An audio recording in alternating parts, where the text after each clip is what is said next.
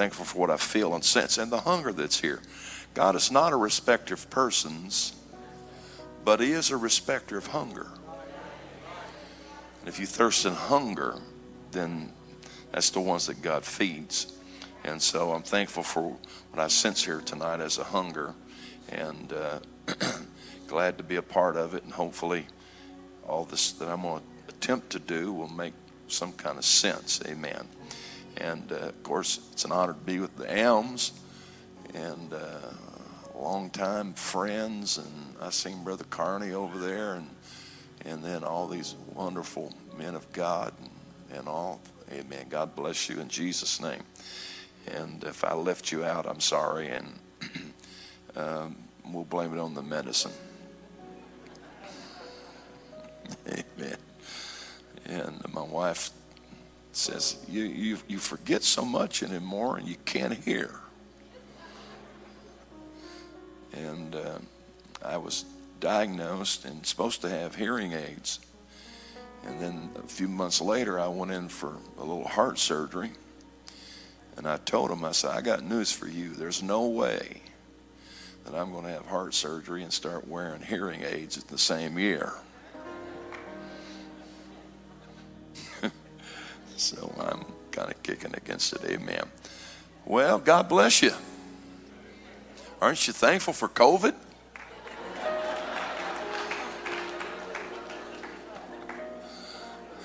Didn't get much response there, did we? Amen.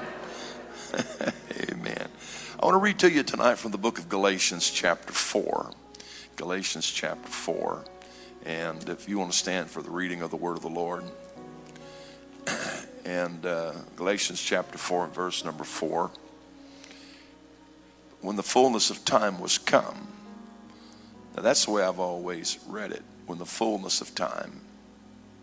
But it says when the fullness of the time was come. God sent forth his son. God sent forth his son made of a woman under the law. Under the law. Amen. Now, I don't like preaching with these high-octane evangelists. They got all this energy and I'm even going to use an iPad tonight with some notes, which I hardly ever do. And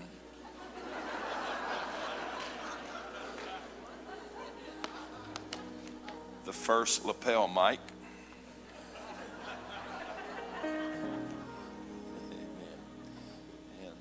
I'm going to start out maybe a little slow, but if you will just stay connected and stay hooked up, I think the Lord wants to speak to us tonight. Amen? Praise God. Boy, you serious about that? How many want the Lord to talk to you tonight? Amen. Let's pray and ask for his favor in Jesus' name. Father, we love you. Thank you, Lord, for your eternal word. We thank you, God, for the scripture. Thank you for the solidity of it. I pray now that your word would go forth with clarity and with power. And I pray that you confirm your word tonight with signs following. I give you the glory and the honor. I ask it for your love and your wisdom, your understanding tonight to communicate your word. I ask it in the name of Jesus. Jesus' name, amen, amen, amen. I want to talk to you while you're being seated tonight. I want to talk to you about the intersection of time and seasons. And it may start out more like a Bible study. And I used to, when I was a kid, Wednesday night Bible study, it's like, oh man, it's just so boring. And matter of fact, I had a friend, a boy that I developed a friendship. This was in a little town called Kennett in southeast Missouri. And it was 5th grade, and our teacher, which later, he started attending one of our churches in Dyersburg, Tennessee, but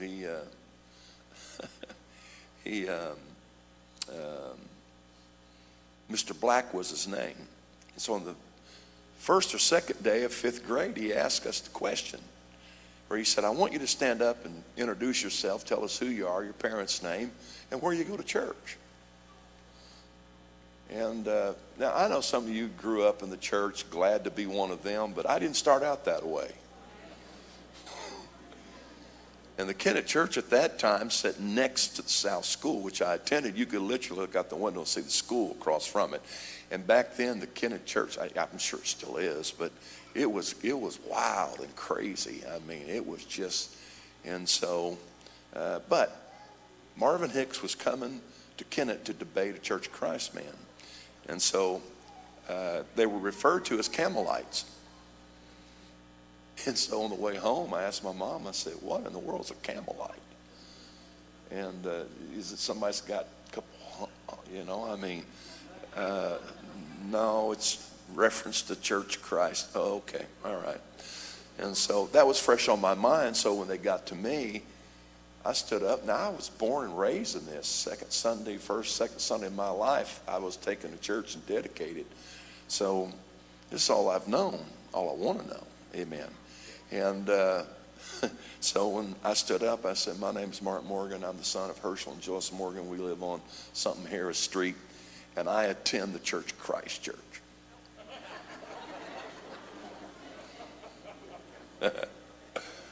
And when I sat down, the boy next to me, his name was Johnny Poole. He leaned over and said, my name's Johnny Poole, and my daddy's one of the elders at the Church of Christ Church. I've never seen you there.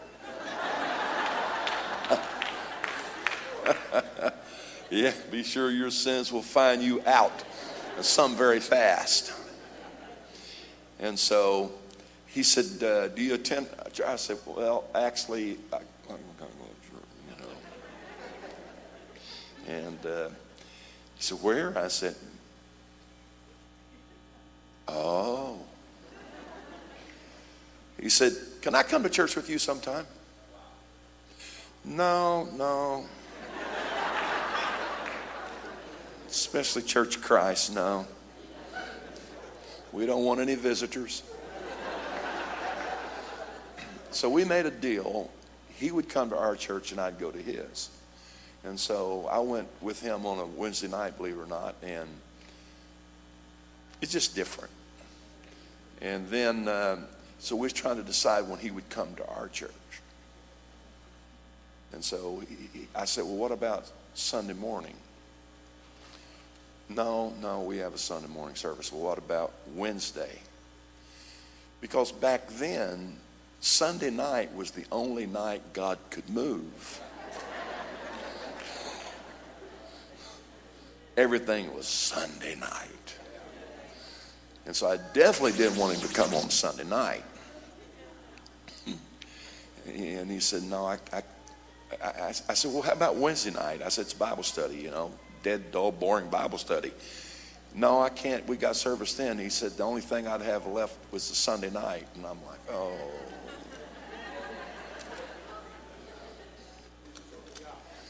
You ever really think about what our visitors, when they walk into a red hot, wide open, foot stomping, aisle running, pew jumping, devil casting out service? I don't know why I'm telling this story, but I am. I'm wasting time, I think, amen. And so, I wasn't much for prayer, but I prayed all week. Please, God, let it be one of them bound up services. Let Brother Fowler, J.W. Fowler is our pastor. Then I said, let Brother Fowler preach on tithe and offering. That always gets real quiet in the church. No. And why is it that we can't sing a song just one time? We sing it over. I figured that out one time because back then, most of the people sitting out there, if they sing that song one more time, I'm going to do something. So God heard them say that, so he was giving them a little opportunity. And so everything was kind of smooth until a lady by the name of Peggy McMillan got up and sang an old Don Johnson song. It's already paid for. No contracts to sign, no fear of being behind, no furniture to acquire. There'll be no, see, it marked me. There'll be no leading desire because it's already paid for.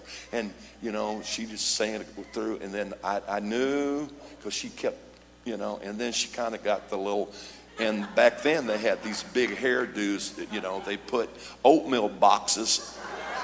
They really would. And pile their hair up around it. And it was way up. And bobby pins everywhere. And boy, when them heads got to going like that, first of all, you never knew what was about to fly out of some of them hairdos.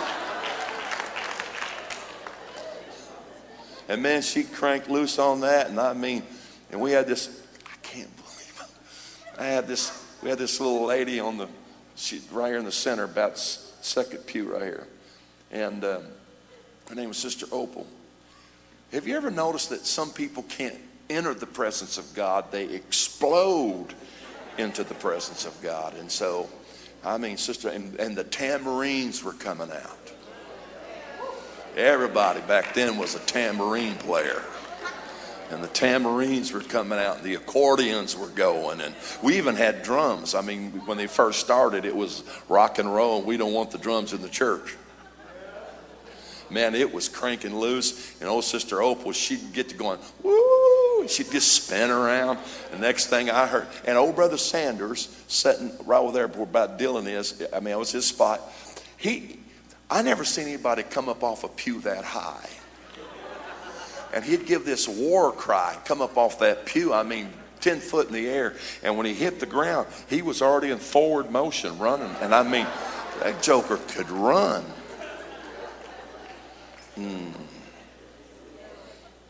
And so it started breaking loose. So Sister Opal and then Brother Sanders, and here he come. Now we were sitting about halfway in the back. Now there's 6 of us, 6 kids. I'm the best looking. I'm the smartest. I'm the first. Jeff's delusional. He thinks that he's Mom's favorite, but we've agreed to let her tell him that so he won't get bitter. And so, we were sitting there, and Johnny was sitting on the end. And so it's breaking loose, and Brother Sanders come running around, and when he passed Johnny turned and said, "What was that?" You know how folks are when they get off their medication. They just start doing all crazy stuff and all, And so it was then out of my peripheral view, I seen my dad's head go. And oh no, it's going to strike right here on the pew. So Dad went to doing that little deal he did and does and worshiping, and it broke loose. And they were dancing and shouting, and I forgot about Johnny.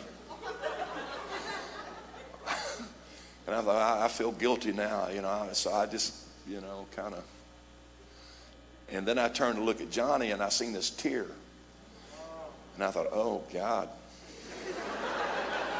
We've done frightened the boy to tears. So I turned and I said, "You okay?" I'll never forget it. This before God to say. I said, "Are you okay?" He said, "I don't know. I feel something." Oh man, I'm ready to get bold now. I'm ready to witness. He said, "What is it?" I said, "It's the Holy Ghost." Now, in my mind, his dad's an elder at the Church of Christ Church. I said, "You don't know what he said, "What's the Holy Ghost?" I said, "You don't know about the Holy Ghost?" "No." I said, "Well, in my feeble way, it's the Spirit of God and all." He said, "Can I have it?" Oh, yeah. Sure. So I took him down, brought him up to the front. It's kind of like in our services, it's fresh meat. And the claws come out. And the back massagers start.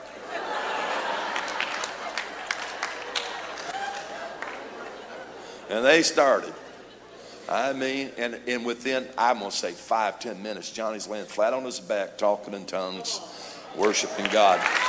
So, Can I just tell you, I didn't mean to start. We can't lose that. I want to say it again. We can't lose that. You've heard it most of your life. God can do more in 20 seconds in his presence than we can do in 2 or 3 hours of whatever it is that we're doing. So, you know what? Let the crazy folks be crazy. Let the aisle runners run. Let the pew jumpers jump. Let those that want to dance, let them dance.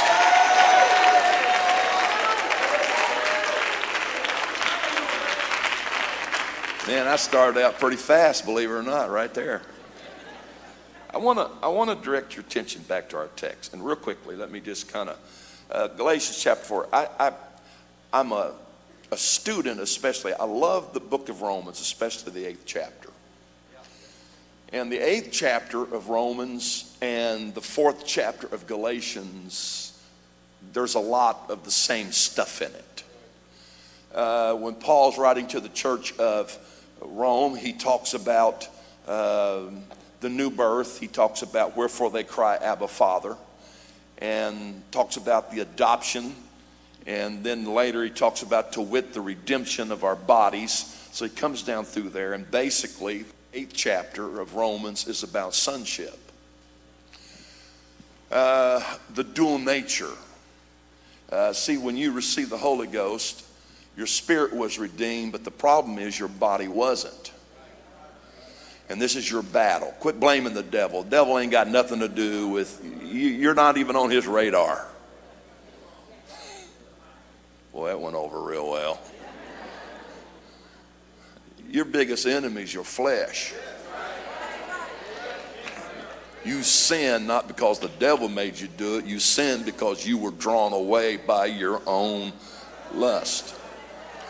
And so quickly, let me move into this. So the deal is, Paul talks about this adoption process and all this stuff, and then he picks it up with the church of Galatia. Of course, a lot of the writings of Paul to this church is dealing with Judaizers that had come in and all this stuff. And so he's trying to establish, and he starts out by saying, who's bewitched you?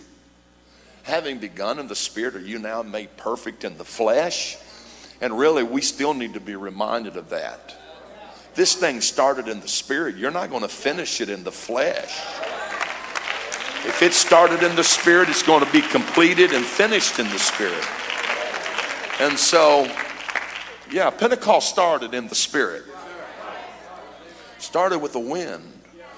And then Paul goes from that, and then he starts talking about the real twist of it is when he actually says that the Jews in Israel is really the bondwoman and the church that is from above. It's the mother of us all. So he's kind of really messing with these people. So then he comes into our text. He starts talking about the promise, and then he comes into our text and he starts talking about sons, and then he gets into this deal about when the fullness of the time came, Christ was born of a woman made under the law. But if you'll notice, he comes down through there, he again talks about the adoption process. So he starts using some of the same terminology. Verse 6, and because you're sons, and God sent forth the spirit of a son into your hearts, crying, Abba, Father. Well, when it says Abba, Father, that's some of the same stuff. Hey, Dylan, come up here and fix this to where it don't go off. And I mean, I have enough shutdowns in my brain. I don't need one on that. Amen. And so the deal is where was I at? Abba, Father. Wherefore they cry, Abba, Father. Starts talking about the adoption process. I want you to understand it is in the fullness of the time, especially in these texts, that is the revelation of sonship. We have to understand that. Beloved, now are ye the sons of God. Not we're going to be the sons of God. We are present tense the sons of God. But when he gets into this, he starts talking about the adoption process, wherefore they cry, Abba, Father, adoption process, which I find very amazing because when he's mentioning that, he uses a Roman custom. I found this several years ago in a commentary, Bancroft, however you say it, and I printed it out and copied it, and I got it somewhere in the office, and I use it in syllabus deal. But the deal is the adoption process of the Romans and of their time was completely different than our concept of the adoption. When a Roman father especially had a son, he would bring out his son and introduce him to the world, to the family, to the community, and this is what he would say, holding his boy, "This is my son, and I'm pleased." It was then that he would place him into the hands of tutors and governors. And the father, according to Paul's writings here, the father would set a time. It was the appointed time, meaning that, okay, what you got to do is you've got to educate this boy. You've got to make sure that he's ready and prepared, because on this day, at this time, I'm going to give him everything. And so the second act of the adoption process, wherefore they cry, "Father, Father." So there's two declarations of father. One is at when they are born, and the other is when they are mature. And so when the boy at that set time, the father would bring him back out, and he would say, "This is my son, hear ye him."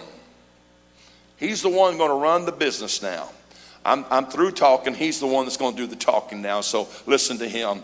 He was heir, and now it's all his. In the parable of the prodigal, you get the same thing. And the father divided his living among them, their inheritance. They received it. So the deal is when he does that, it's showing maturity. Now, Paul starts talking about for the creation groaneth, waiting for the manifestation of the sons of God. So he knew that it was at the new birth. Now, to prove this to you, you could go back with Jesus. John said, if we receive the witness of men, the witness of God is greater, is this boring? If we receive the witness of men, the witness of God is greater, which he had testified of his son. Most people agree there's only two witnesses of the Spirit to the sonship of Jesus Christ. The first one is in the waters of baptism, when John said, "You ought to baptize me." And Jesus said, "Nope, you baptize me, that all righteousness be fulfilled." And so when he baptizes him and he brings him up, the Bible says that the Holy Ghost came descending like unto a dove, and the voice of the Father spake. And he said, "This is my son, in whom I am pleased." So it's in the waters of baptism that the Father presents to the world, "This is him. This is him." I also find it amazing that when he comes up, this dove come descending. A few months ago, I think the Lord showed it to me. I thought, you know what? Okay. Going back to Noah, when he has this window there and he lets this dove out of it, and the dove come back with an olive branch, signifying that you now have a new world. So baptism is taught to us that when we go into the waters of baptism, we're going into the waters of baptism in an old world, but water moves us over, transfers us from an old world over into a new world, which is what, in typology with Christ, this is what was happening. And the sign that you are now a new creature is when the Holy Ghost comes descending like unto a dove, and there is a spiritual utterance. Anytime the Father spake, it's a spiritual utterance. So the same thing happens to you when they take you up here to the baptistry or wherever it's at. When y'all have a baptistry. Okay, all right. When they take you to the baptistry and they baptize you, you went into the waters in your old nature, the old man, the old creation, the old world. They baptized you when they brought you up. They brought you up into newness of life, and they brought you up, should have been, as a new creature in Christ Jesus. But now you need the empowering of the Holy Ghost, and God is going to bear witness of you that you are now his son. And the way that that happens is, and when Paul says, "Wherefore they cry, Abba, Father," literally he's talking about tongues. It's not just Father, Father, but literally it's when there is this tongues that's going on. And for the first time, I call it the divine interchange. For the first time now, as you're speaking in tongues, you are declaring him to be your Father, and he is witnessing to the world, "This is my child, this is my son." Jesus went on to say, "The wind bloweth where it listeth, and thou hearest the sound thereof." The word sound in the Greek is phone. It's where you get phonics or language or speech. And Jesus said, and so is everyone that's born of the Spirit. So Jesus said, when the Holy Ghost, the wind comes, he said, now you're going to hear a sound. Not just the sound of a wind, but you're going to hear the phone. You're going to hear the language. You're going to hear the speech of it. So you know what? I'll tell you about Pentecost. We're trying to get everybody hooked on phonics is what we're trying to do. And we believe that when you're truly born of the Spirit, as Jesus said, and so is every man that is born of the Spirit. You can't see the wind, but you can hear the phonics. You can hear the language. And the book of Acts, when they received the Holy Ghost, they went to talking in tongues. Tongues is not, listen, tongues is not the Spirit. It is the witness of the Spirit. The Holy Ghost is the Holy Ghost, but tongues is the witness saying, this is my son, this is my child, this is where I dwell now, this is it. And then you're put into the hands of tutors and governors, because for every one of you, there is a set time. And the responsibility of the tutors and governors is to perfect you, to mature you, to get you ready.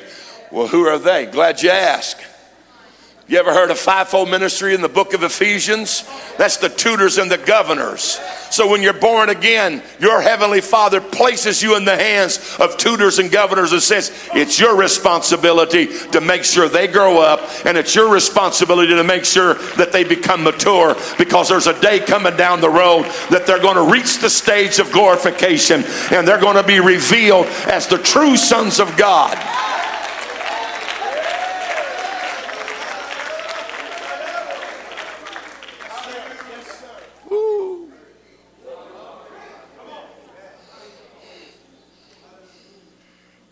I don't need nobody teaching me what to do or training me. Yeah, you do. Yeah, you do. You and Jesus ain't got your own thing going.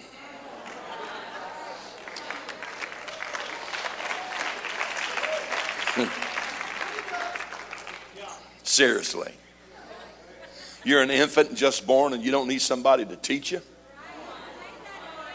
If you don't have that in your life, you stay in a perpetual state of infancy. Now, I've been in some churches that were there because they had children teaching children. Boy, I'm missing this. I may have to come back months later and do part 2. I'm not sure. Now, I want you to look at this. Well, what's the second? Well, the second cry is, Abba, Father, to wit the redemption of your bodies, which is glorification. And then you're going to come back and he's going to reveal to you the whole world as the true sons of God. That's what Paul was talking about. But he uses the term. Everybody still good? Okay. I'm going to preach till I get hungry. And then I'm done. You can stay up here and prophesy, fall out, cast out devils. I'm going to go eat.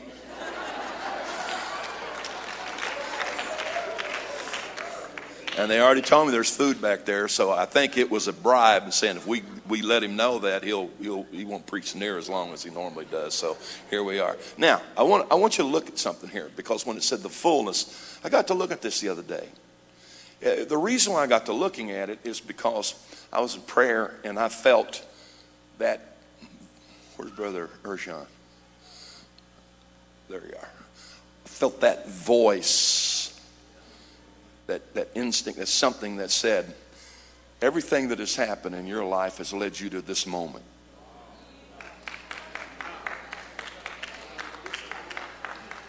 It's led you to this moment. So I got to looking at this and then found out some interesting things. First of all, when it talks about the fullness, it means to satisfy, to finish, to be complete. But then I found a really interesting definition in the same. You know, you can get a Strong's Concordance and get dangerous with the Strong's Concordance. But I looked at it, and it also means to fully preach. To fully preach. When the fullness of time came, when the fullness of the time came, Christ was born of a woman. Now, so all right. So that means to be complete, finished, to fully preach. Then I got to looking at the word time there, and chronos, and you get the word years or space of time. And then I got to looking at the other word that's mentioned for time, which is kairos, which means a set or proper time or a due season. And then there's a third definition for time, which is where you get the word eons. The Greek would say aeons, which means ages. So you got these three definitions of the word time.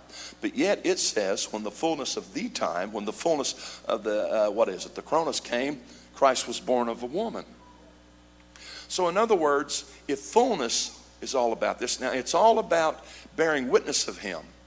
And so what happens is when the prophets begin to prophesy and they begin to preach, which is all under the spirit of the prophetic, when they begin to prophesy or to preach, what they're doing is they're going to preach until it's full.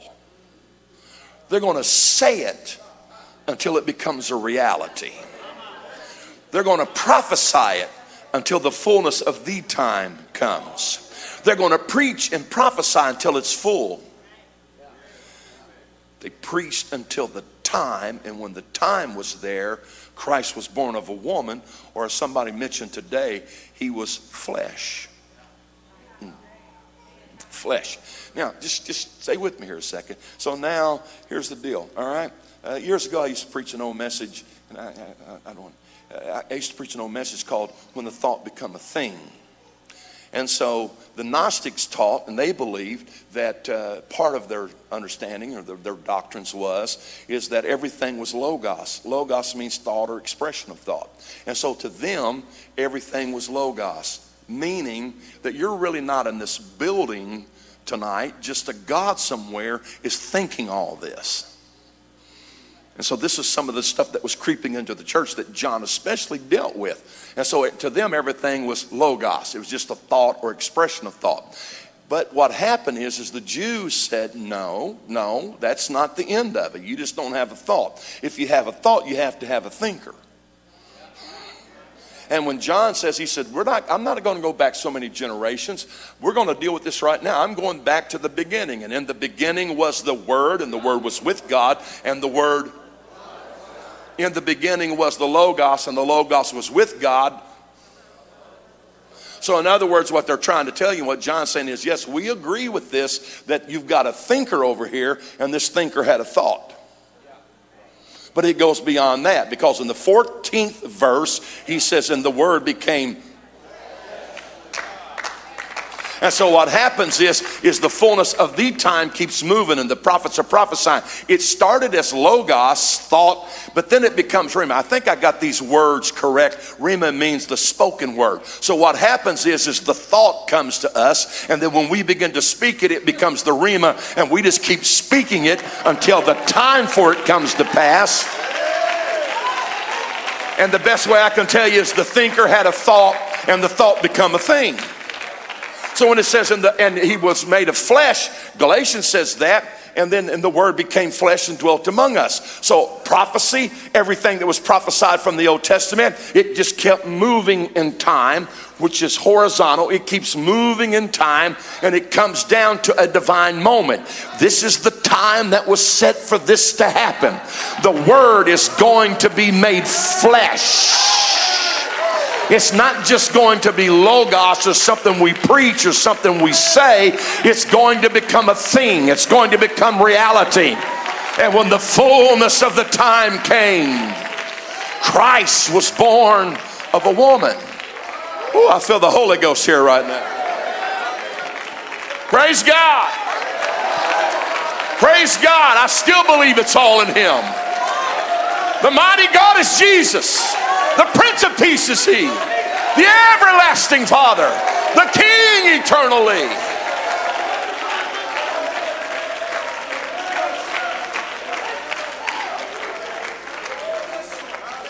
See, we make a mistake when we don't fully preach it. We start out saying it, we start out prophesying it, but because it didn't happen the first time you preached, or the first time you prophesied, or the first time the thought come into your spirit, I guess it's just not going to happen. No. You got to learn how to just keep preaching, keep prophesying, keep moving with it, keep going forward, because God has the set. Woo. Well, it didn't happen yesterday. All right, fine.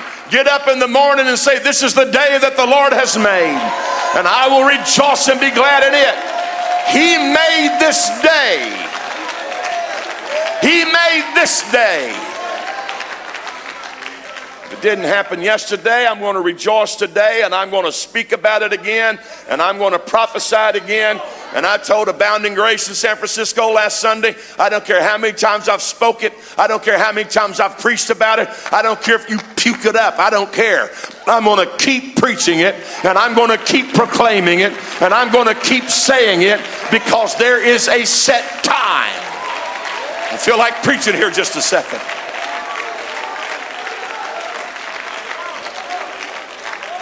Now I want to try to explain this. You know, I ought to be more prepared. So when I got here and God really got to dealing with me about all this stuff and all. So who's the guy that helped design this? Where is he in here tonight? Tyler, where you at, Tyler?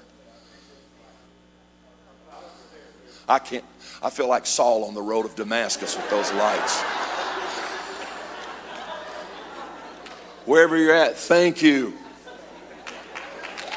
Now, thank you. Now here's the deal. People think I just say this, but I don't. When God gives me revelation, I'm in the office, I got a big whiteboard. And I draw stick figures. And I'll write something here, and then I'll draw a line over here, and then I'll draw a line down this way, and I'll take another verse this way, and it all connects. Now that's the way I see it. And then when I get done with all that, and Jeremy and them's there in the office, I say, okay, take a picture. I got several of them on my phone. Take a picture. And now, okay, guys, figure all this out and help me put it in a systematic way that makes sense. Jeremy told me one time I might as well learn Greek. My son-in-law helps with all this. So here's the deal. I sat down and I kind of, today at lunch, I kind of sat down and I drew this out. I usually get a lot of inspiration at lunch. I was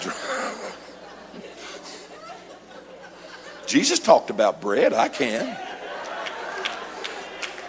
So I drew it out. And I said, okay, now here's how this is.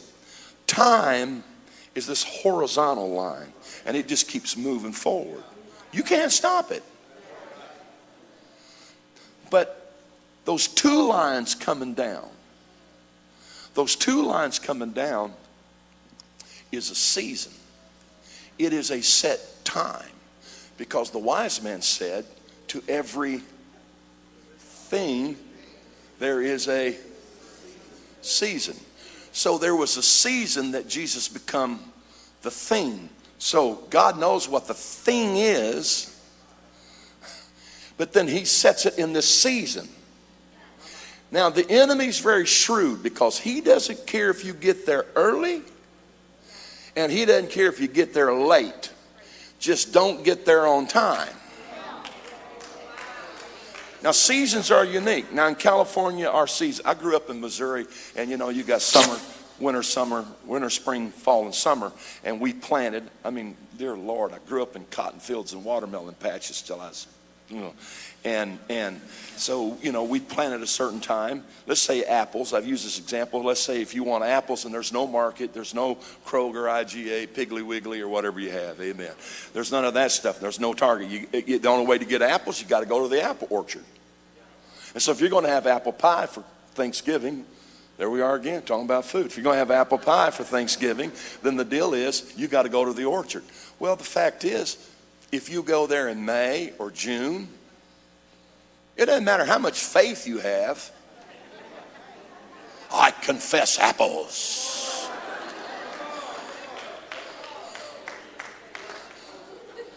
I hate to tell you,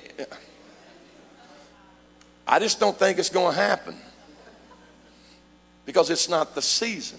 Now, you can wait and miss the season and then go out there in October or November and a bunch of fruit's rotting on the ground, and you can say, well, I don't understand. I mean, I thought God promised me apples. Well, he did, but there was a season for the apples. And you blew right by it. You didn't understand that there is an intersection between time and seasons, and that intersection is where things happen.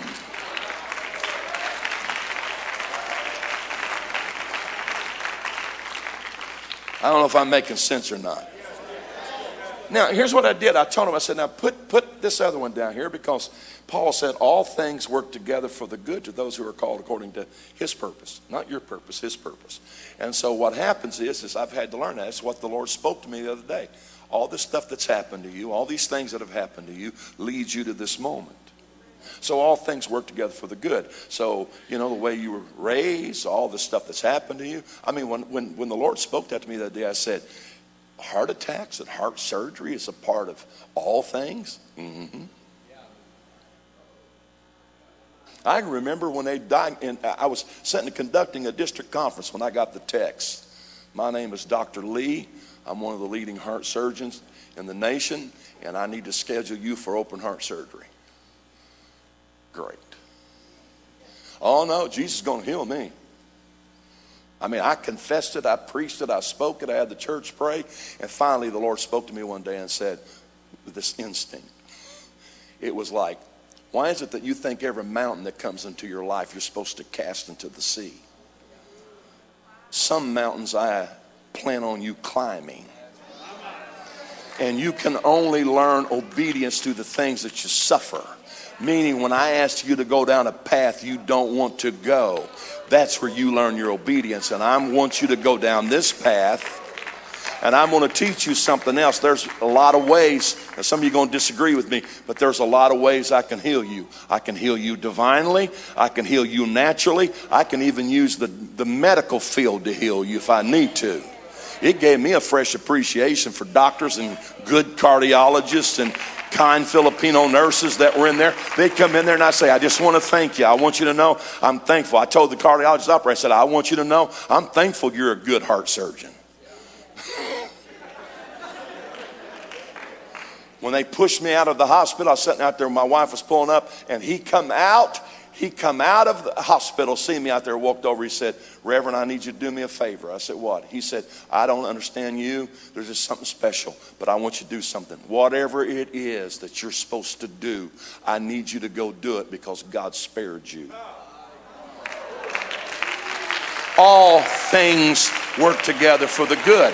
So there's a lot of things that have happened through time in your life that you didn't understand. You complained about it. You whined about it. It's amazing to me what North Americans think is a little persecution or a little something, This is a true story. Somebody puts their staff or somebody on a I think a week sabbatical from media and internet and Facebook and all. And this boy as part of his team said, here's what he said, I've never felt so persecuted and going through such a thing as I did by staying off of all this for a few days. You got people being sawn asunder. You got people with their heads being cut off. And you think you suffered for Jesus?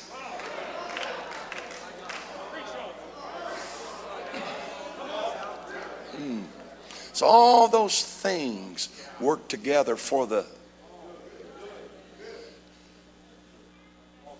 I just don't understand. I don't know why. There's a lot of things in my life I didn't understand why either. And I've learned something else about God. And some people disagree with this. You can get offended at God. John, behold the Lamb of God who taketh away the sin of the world. And then he's in prison. I must decrease, he must increase. And now he's over here in prison, and it's not going the way he thought it was going to go. And now he sends a message to Jesus. Are you he, or do we look for another? Because this definitely ain't the way I interpreted everything. And I said, decrease and increase. This is not what I thought. And Jesus said, you go tell John, blind see, lame walk, dumb talk, and blessed is he. It's not offended in me. And one translation that I like said, go tell John, let me run my business the way I want to run it. And some of you need to get out of the business of thinking that you're God and you're trying to run it the way that you want to run it. And you need to let God be God, and you, whatever it is, these things that happen, you process.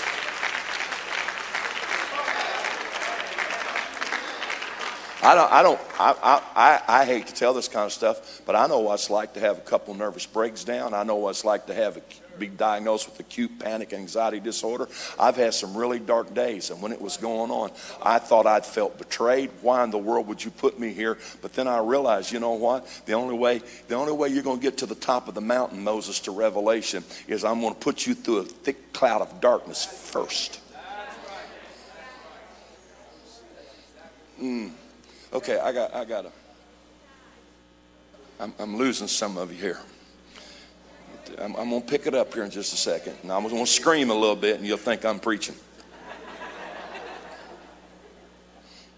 To everything there is a season, and all things work together for the good. All the season of things work together. So here at this intersection. Now, if you'll notice, I had him put on there angels ascending and descending. Are y'all still okay out there? Angels ascending and descending. Because the first place that I see this season, this thing coming down, the best description I have is Jacob's ladder. So Jacob is moving forward. He comes to this place. He took stones of that place. Do you realize what those stones were from? The place that he had come to was the place of his grandpa, Abraham's first and original altar when he entered into the land of Canaan. The stones that he took were stones off of Abraham's altar. So what some people use as a sacrifice, others want to use as a pillow. And so he takes stones of that place and he goes to sleep. And while he's asleep, he has this dream. And in this dream, this ladder comes down out of heavens. And he's seen angels ascending and descending upon it. And then he wakes up and says, surely the Lord was in this place. It was two lines. This place, and I knew it not. Now he wasn't saying, I didn't know I had a visitation. What he's saying is I didn't know that God dwelt here, because this is a place of the altar and a place of sacrifice, and God dwells here. And then he went on to say, this is none other but the house of God and the gate of heaven. Now hold that one right there. When he says the house of God and the gate of heaven, now let's go a little further over into the New Testament. Nathaniel's under what, a fig tree or something. Jesus calls for him and said, I seen you over here. And Nathaniel said, whoa, that's pretty good. And Jesus said, you think that's something? He said, from this day forward, the heavens are going to open. Now watch what he says. And you'll see angels ascending and descending upon the Son of Man. What he just told Nathaniel and those that were with him is, you are presently looking at the house of God and the gate of heaven. So in this season, I'm to be born of a woman. This is the season and I'm the thing. I am the house of God and I am the gate of heaven. So whatever is coming out of the heavens down to this thing called time, isn't it amazing that the first thing that God created was the heaven and the earth, and he always intended for the earth to be in alignment with heaven. That's why in the Lord's Prayer, he said, our Father which art in heaven, hallowed be thy name, thy kingdom come, thy will be done in earth even as it is in heaven. So when earth revolted and got out of alignment with him, the thing could not happen that God wanted to happen. So the whole process of redemption is God bringing earth back into alignment so that it could become the house of God and the gate of heaven. And where that is, you're going to see angels ascending and descending upon it. I gotta hurry. I gotta hurry. I gotta hurry. I gotta hurry. Now, I gotta hurry. The deal is, he said angels ascending and descending. So when we come at this intersection of time and seasons, some angels ascend, others descend. And you got to learn which is which. So when you come to that divine moment, God says there's going to be an ascending and descending of angelic visitation. I don't know if I believe that. Well, let me help you with it. Remember Jesus? He's in the garden. It's the moment. It's the season. The thing is Calvary. He's praying. He's there. The intersection of time and the season for Calvary. It's there now. We're there. And when it happens, the Bible says he went and prayed.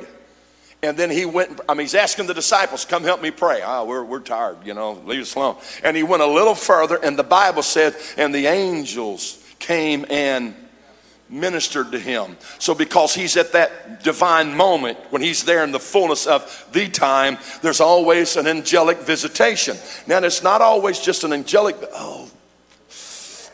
when Peter talks about the things which they desire to look into the angels, he wasn't just talking about good angels, he's talking about the whole spirit world. And the subject is not just salvation, it's prophecy. The things that the subject that he's in is prophecy. So when something's prophesied or something's being preached, well, you're sitting there trying to figure out, I don't know if I believe that or not. Is he really a true prophet or a man of God? And while you're debating whether or not that was a word from God, the whole spirit world is moving toward that place. That's why by the time you get there, they're all bunkered in. This is exactly what Paul said. He said, well, Corinthians, I really want to be with you, but I'm going to stay here at Ephesus until Pentecost, because there is set before me this open door. There are many adversaries, but this is an effectual open door. The word effectual means power or energized. So Paul's saying we've come to the intersection of Ephesus between time and its season. And there's things that are here at this moment. But guess what? There's angels that are going to ascend, and there's angels that are going to descend. And I know the enemy's already here, but guess what? We're going to have a breakthrough here, because I'm going to preach it and preach it and preach it and preach it and preach it till the fullness of time comes and it becomes a reality. And from that moment, within a 2-year period of time, from Ephesus, this place where Paul said, I fought the beast of Ephesus, this place of spiritual and curious hearts. It reminds me of San Francisco so much it's pathetic. But it was at that place, in that school of Tyrannus, that all of Asia heard the word of God within a 2-year period of time. Why? Because somebody said to the Corinthians, I'm going to stay right here, and I'm going to preach it, and I'm going to preach it, and I'm going to preach it, because there's an open door of utterance that's here. And I know that there's demons and all sorts of stuff, but there's also an angelic visitation that's visiting the same location and the same place. I pray that in the end time, the apostolics will wake up and realize that they that are for us are more than they that are against us, and greater is he that's within you than he that is in the world. Just get to the place. God will give you everything you need at the place, at the season. He's not going to give you apples if it's not the right season. All right, just sit down a little bit. I'm going to wrap it up now. I'm going to wrap it up.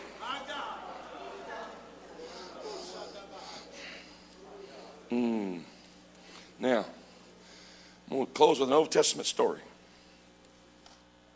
Abraham, your wife's going to have a baby. Huh? Yeah, she laughed. Shall me and my Lord have pleasure in our old age? Some of you need to study that.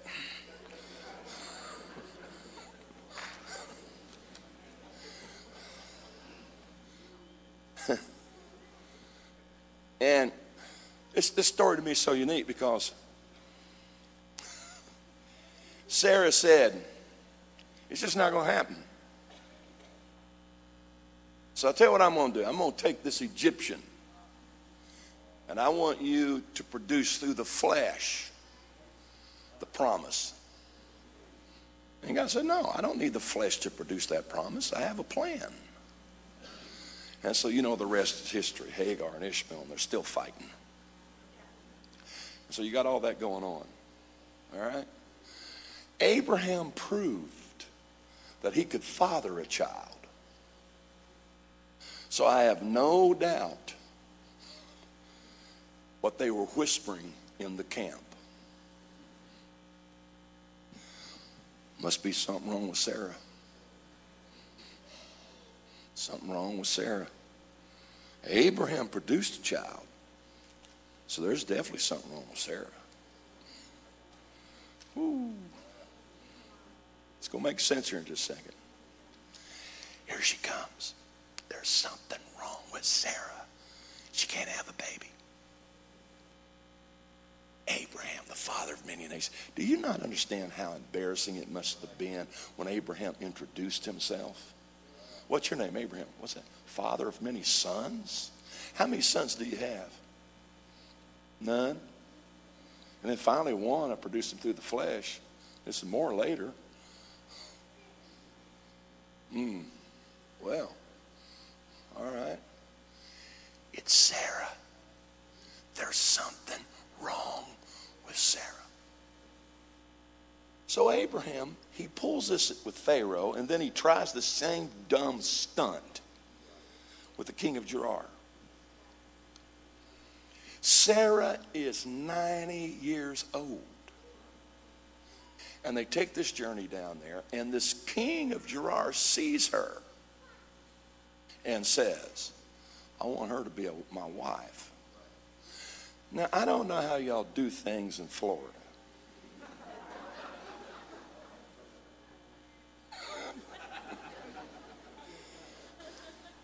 But young men don't drive around to the nearest nursing home trying to find them a bride.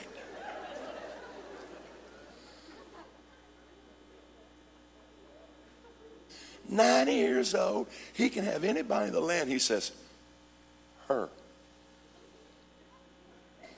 I'm just telling you, there's got to be more of the story, or we're dealing with a sick puppy. That's all I can tell you right now.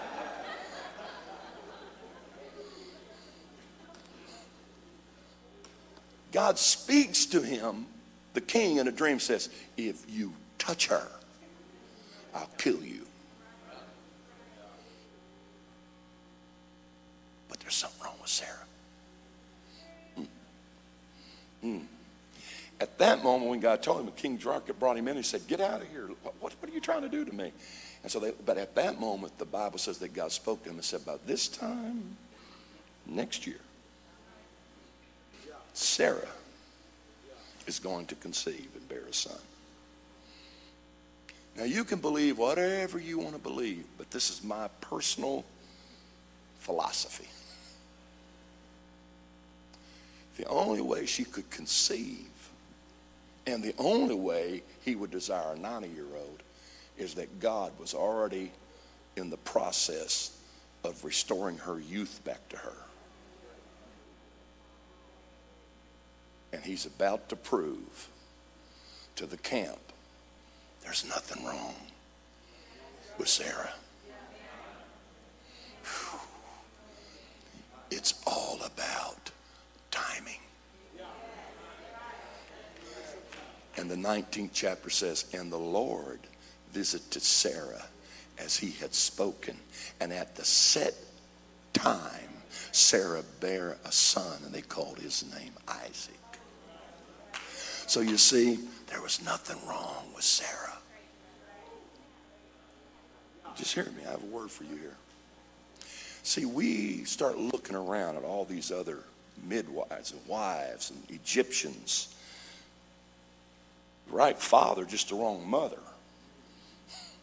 And they're producing offspring. And so we get this thought among us, must be something wrong with the apostolics.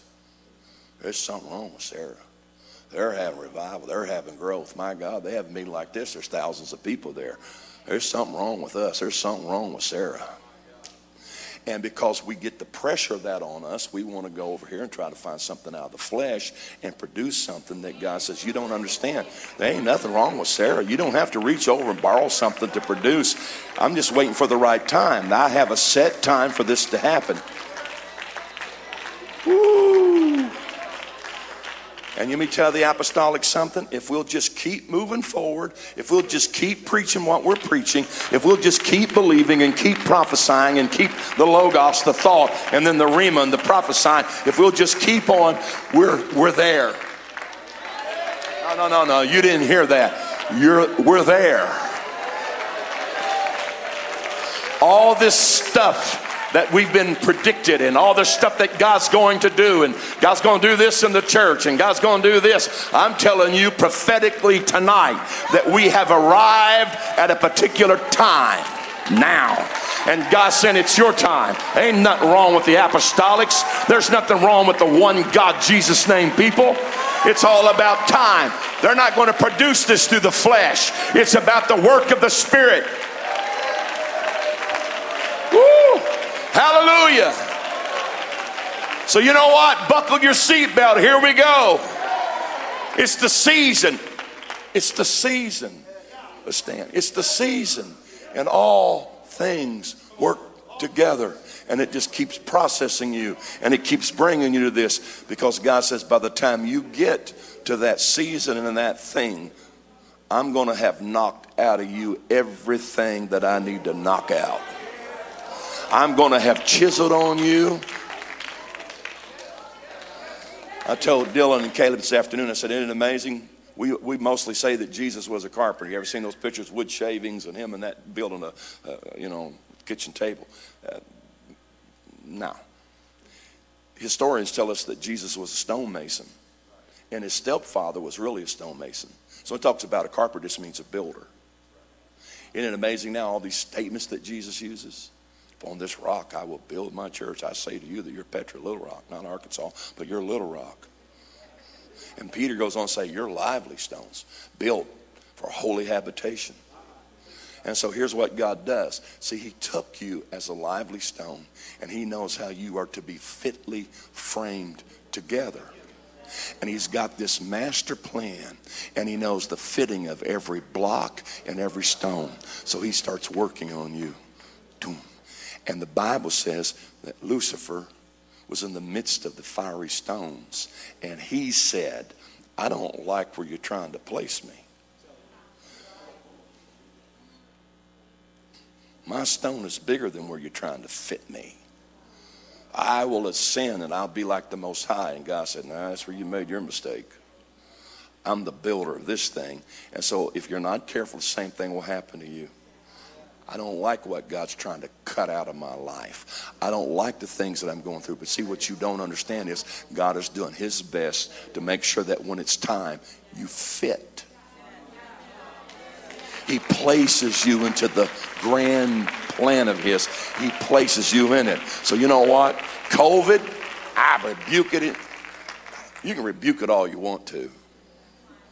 Personally, I think it's a part of God chiseling on us and knocking. And he's teaching the church, you know what? The only relationship you ever had with me is in a church service. Now you ought to try a one-on-one relationship with me.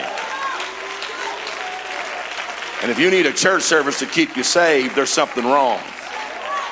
And I preached last 2 Sundays ago about the power of the assembly. I believe in not forsaking. But I'm telling you, all this stuff that's been going on this past year, the last 4 or 5 years, it's just him cutting and measuring and cutting and measuring. And he said, the time is coming right now. And I'm going to put every one of you in the right place. And this whole thing's going to come together. And I'm going to bring about an apostolic network.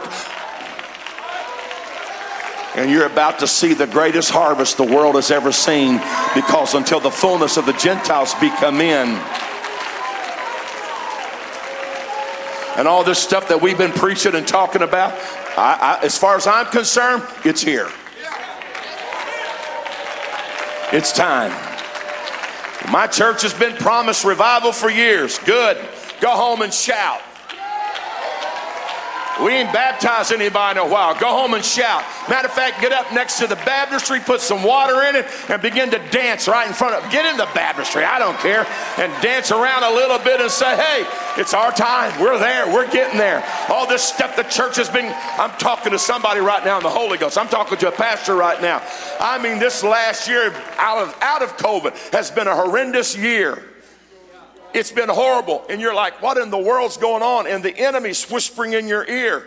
It's not going to happen here. It's just not going to happen here. It's not going to happen here. I want to ask you, what was the Logos? What did God tell you? I don't care about what the neighboring pastor told you. I don't care about what your peers tell you. I want to know, what did God tell you? Because if God spoke it, you just fully preach it until it's the right time. And when it's the right time, God says, what's this?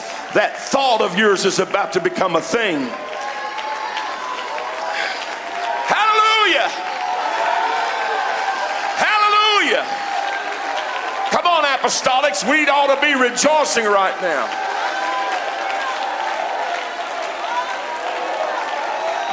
I said we ought to be rejoicing right now.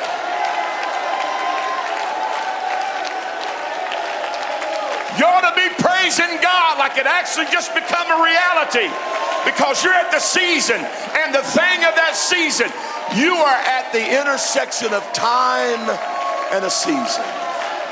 Woo! Hallelujah! You heard it, I'm going to repeat it. Don't wait till the battle's over. Shout now.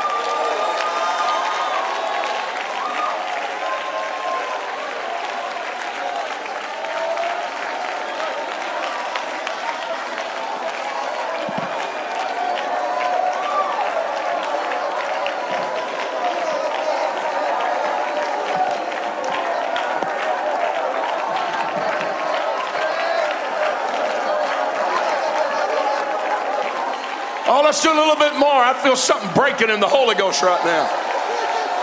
Shake that lying spirit off of you. Tell the enemy all things work together. I've not understood what was going on, but all things, this is going to make me more effective. This is going to make my ministry more effective. Hallelujah. Hallelujah. I don't plan on being late. I don't plan on missing this season.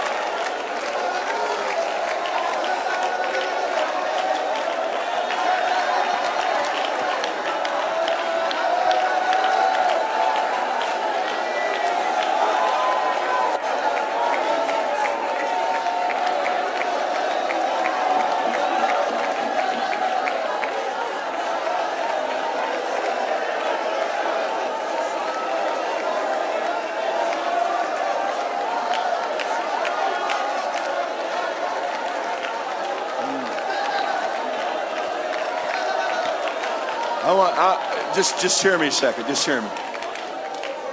Just hear me. And I'll let you. I'll turn it over to him here in just a second.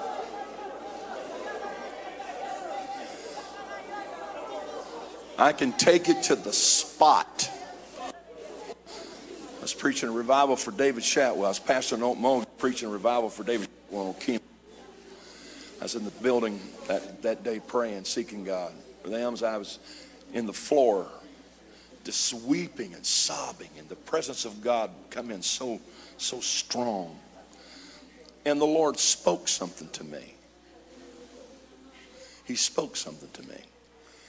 And for me, it was so far out there. It was beyond me. And the end time, you will stand in here, and this is what you will do. And God, you don't understand. I'm from the cotton fields of southeast Missouri. I think you've made a mistake on this one. I'm not qualified to stand before that kind of people.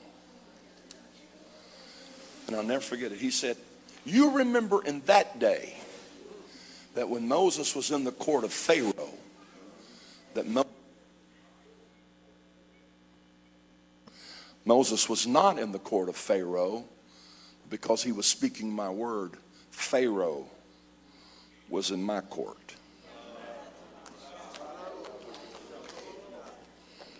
I was struggling. Let me tell you where our unbelief is. Our unbelief is not, this is going to help a lot of you. Our unbelief is not in that we don't think God can do it. We just don't think God can do it through us. There's your unbelief. How many believe God can heal? Oh, yeah. Yeah, I believe. Can he heal through you? Can he use you to do it? Now,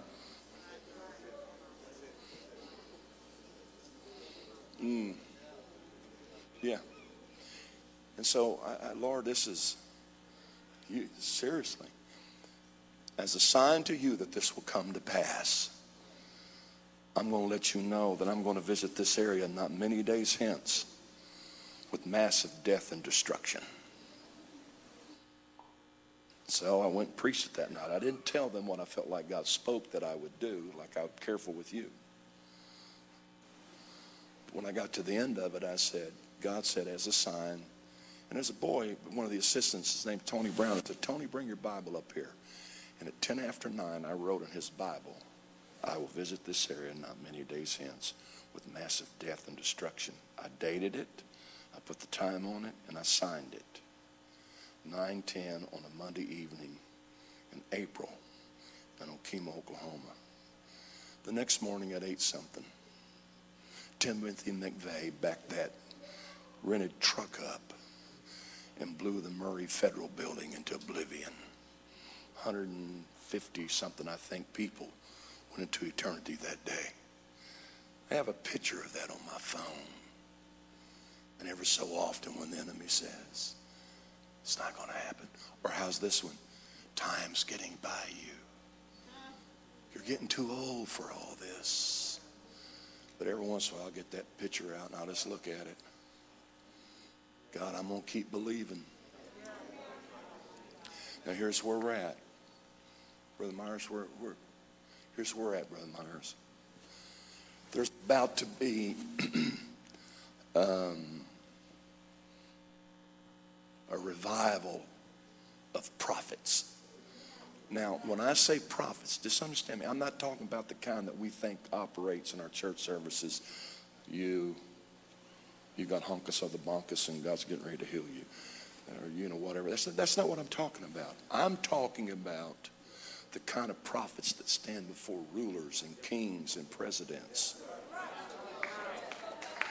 And they speak the word of God. Now, our leadership's got all kinds of crazy folks around them. Prophets and people's prophets. But just listen to me. This thing's coming to a moment that God says, I want the real McCoy. I want the real deal. And that's where some of you are at. See, you're frustrated because it's not happening in the dimension that you think it ought to happen at this level. And God's saying, that's not the level I want for you. I want this up here, where you're going to stand and you're going to speak my word. Now just listen to me. That's one thing that I see. When I told you about angels ascending and descending, there's warring angels and there's angels of harvest. And we're going to have to learn to discern when it's time. You can't hold a sword and a sickle at the same time. So some angels descend and they're warring angels. It's time for the church to go into warfare. And then they will ascend, and when they ascend, the angels of harvest descend. We've been in a lot of spiritual warfare. We've been praying about this for years. Listen to me. Those angels are about to ascend. And an angel of harvest is about to descend because of the time. And he's going to thrust that sickle into the Gentile nations one more time.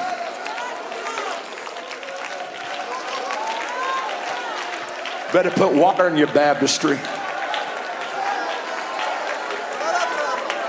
Better put a little pledge on your altar and get it cleaned up. There's a harvest coming. I said there's a harvest coming. I've heard that so much. That's all right. I'm going to keep saying it and keep saying it because I believe the time for it's right now. They'll come from the north. They'll come from the south. They'll come from the east, and they'll come from the west. And God is going to elevate this church. There's nothing wrong with Sarah. It's the time for Sarah to conceive and bear. Apostolic ministry is about to come to the forefront. True apostolic ministry is coming to the forefront. You ought to be rejoicing one more time and thanking God for it. You really believe that this is a word from God. You ought to respond. You ought to respond right now. You ought to magnify him. You ought to say amen, and so be it. I believe the word of the Lord.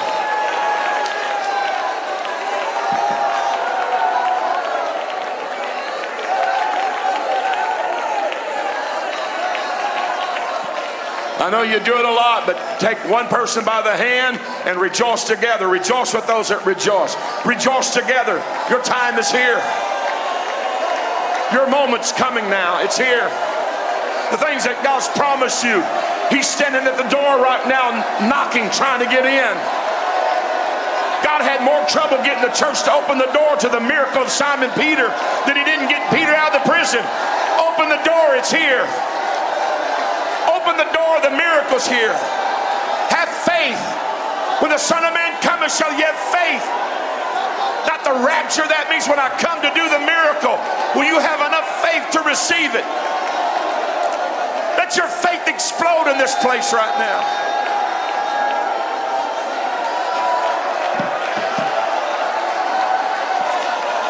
Oh no, we ought to rejoice a little bit more than that. God promised me my child's going to pray through. That backslidden child, I want you to dance like it's a Sunday night and they're talking in tongues, magnifying God and being delivered. God promised you a healing. You ought to magnify God. Even those pain in your body right now, you ought to magnify Him like the doctor just told you. I don't know what happened, but it's gone. I don't care how broke you are tonight. If God promised that He's going to open the windows of heaven, you ought to praise Him like your bank accounts got more than you'll ever need.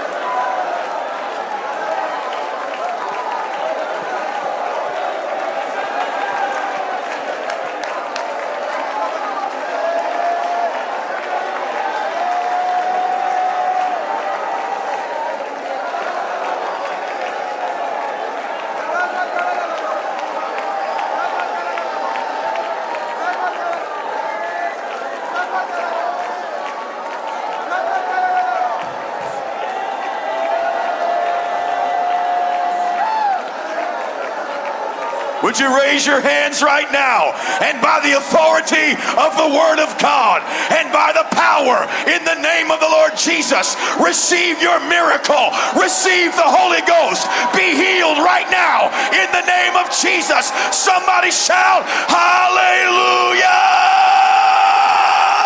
Let there be a thunder, let there be a thunder. Be healed, be healed, be healed, be delivered, be set free. Tonight's your night. The moment is here and the time has come. Would you shout unto God with a voice of triumph? Would you shout unto God with a voice of triumph? Hallelujah! Hallelujah! Hallelujah! Somebody ought to make it thunder in hell right now. Let the church arise. It's our time. It's our time. It's our time. It's our season.